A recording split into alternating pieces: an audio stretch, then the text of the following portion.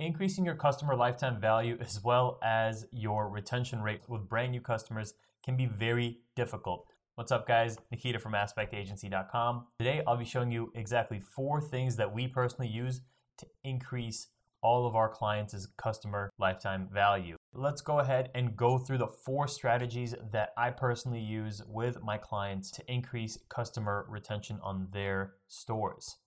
So number 1 is making your customer the priority. You know, when you think about it, your store is really nothing without its customers, same way as my agency is nothing without its clients. So while your products may solve a clear need, the best way of having that connection with your customers is by always putting them first. They're the main priority. You know, while the motto of the customer is always right isn't always quite true, it's also very important to center your brand around the customers rather than yourself. The best way to do this is through testimonials as well as user-generated content talking about people's experiences with your brand, because that builds rapport when a brand new person that has never heard of your water bottle company, what's the difference between you and Yeti and Hydro Flask and Nalgene that the customer is going to give you a shot for? And that's where the UGC and the testimonials really speak for themselves, because you know, you're putting that message first, and it shows that through the UGC that you care about the customer. Next up is having a great first impression. Just like in person-to-person meetings, having a great first impression with potential customers that are actually going to be spending their money with your business is very important.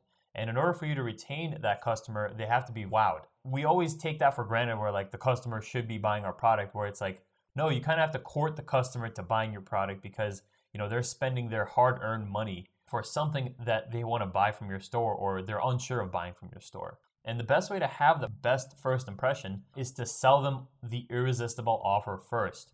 And when you think about it, the irresistible offer is like the best package that you have to offer when it comes to, you know, something that's being sold on your store. So you want to give them that first impression that just is knocked out of the park. And creating an irresistible offer seems very overwhelming. It shouldn't be. Just think, what exactly does my customer need from my product line to get them from their current state to their dream state? You know, for example, if they have a lot of acne or if their hair is oily, what are some products in your lineup that can help get rid of that acne or increase the dryness of the hair instead of oily hair? Those kinds of things. And in beauty and skincare, quizzes are huge for this, because you're basically asking the customer to be sold on this. What are these issues that you're having? You tell them exactly the issues that you're having, and then they're going to sell you the exact solutions to your issues in a custom bundled product package. And take that into consideration along with the average order value, plus your current cost per acquisition trends, and price accordingly. You know, obviously you wouldn't want to double the price with the 2 products, because it doesn't really make sense and the customer can just buy the 2 products separately. You kind of want to incentivize your pricing so that way it matches up with your AOV and your CPA. That way, if you take 2 $20 products, you combine them together, it's not going to be $40, it's going to be $35. So it's good for the customer, plus your AOV doesn't take that much of a hit. And lastly, this offer should be so good that it's impossible not to buy it. Like, you know, you see 3 different offers on the table. You have like 1 thing for $20, 2 things for $30, but you have like 7 things for $40. Like, which one are you going to go for? Clearly the third option, because it has 7 things for only $20 more than, you know, the baseline price. So your offer, obviously it shouldn't be priced like that, but if you can, why not? But what I'm trying to say is that the offer is so good, like where the customer has no loss, there's a money back guarantee, everything that they want is in that bundle. It's a no-brainer for the customer to buy it. And then you'd want to invest in your prospects and customers. Now, while we don't have time to follow up and talk with every customer and prospect, that's the unfortunate truth of e-commerce. You know, with customers coming in, you don't have that time. We can still invest in them through automated messages, and specifically through emails. SMS is also a great way to communicate with your customers. And the best way to start is to capture emails with incentivized pop-ups on your store. This could be a coupon code, a BOGO offer, free shipping, maybe even a free product included in their package. Things along those lines can help collect emails for your store. And most e-commerce stores just collect those emails and let them collect dust, because they don't know how to take advantage of them, or they just send them weekly campaigns. They don't really do much nurturing there. And what you need to do is set up a welcome series.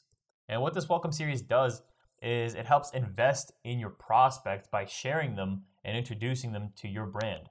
One of the things that helps with just personal psychology is by sharing a secret about yourself to a person that doesn't know you too well, and then that'll prompt them to share a secret. Obviously, there's a one-way conversation, but one way they can reciprocate that respect is through buying your products. In these emails, you can talk about your brand history, your ideology, the community behind your brand, and even talks from the founder.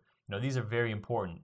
Obviously, companies like Apple are doing this on a quarterly basis where they have their meetings and their presentations going over new products. There's a huge community and a huge cult around Apple.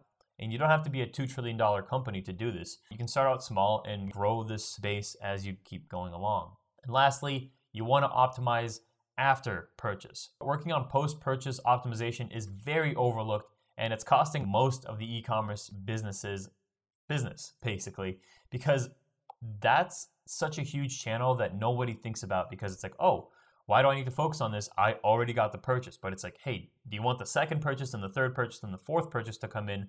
You got to focus on the post-purchase automations, because that's where the repeat customers come in. Incentivizing brand loyalty through having a tiered reward system for posting reviews, submitting user-generated content like testimonial photos or testimonial videos, and even advocating the brand like referrals or affiliate marketing. Those are huge, because you're basically letting your customers sell your product for you through the reviews, the UGC, and advocating the brand. And they get rewards off of this too. Shein is huge, and that's how they have a lot of the repeat customer base that they have. It's a huge sort of flywheel of posting reviews, getting free clothes if you post a certain number of reviews, or if you refer a certain amount of people, you got a $25 gift card. Those stack up, and it costs way less on your end to do this versus what it costs to acquire a new customer, especially in this day and age on Facebook and Google Ads. So take this seriously. Having an unboxing experience like no other. This is truly important, because think of the ways you could improve your unboxing experience to stand out from the competition. And Apple, again, not to fully piggyback off Apple, getting an Apple product and unboxing it is like an event. If you're like living with your family, for example, and you get like a new iPhone or you get a new iPad, everyone wants to see how you open it. I remember when I got an Apple Watch for my birthday, and my whole family was watching me unbox it, because it's such an experience. And Apple made it like a celebration to open an Apple product. And you'd want to have that, not fully, because it's very expensive and Apple spends millions of dollars, if not billions of dollars on their packaging. You want it to be important, but you'd want it to be one of those unboxing experiences that's just nothing that you've ever seen before. And your unboxing experience is the only marketing channel with a 100% open rate. So you'd want to act accordingly. Taylor Holiday, the CEO of Common Thread Collective, said this, and I 100% on board with this. You want to have a great unboxing experience with whatever product that you're selling. Lastly, value-added post-purchase emails and notifications.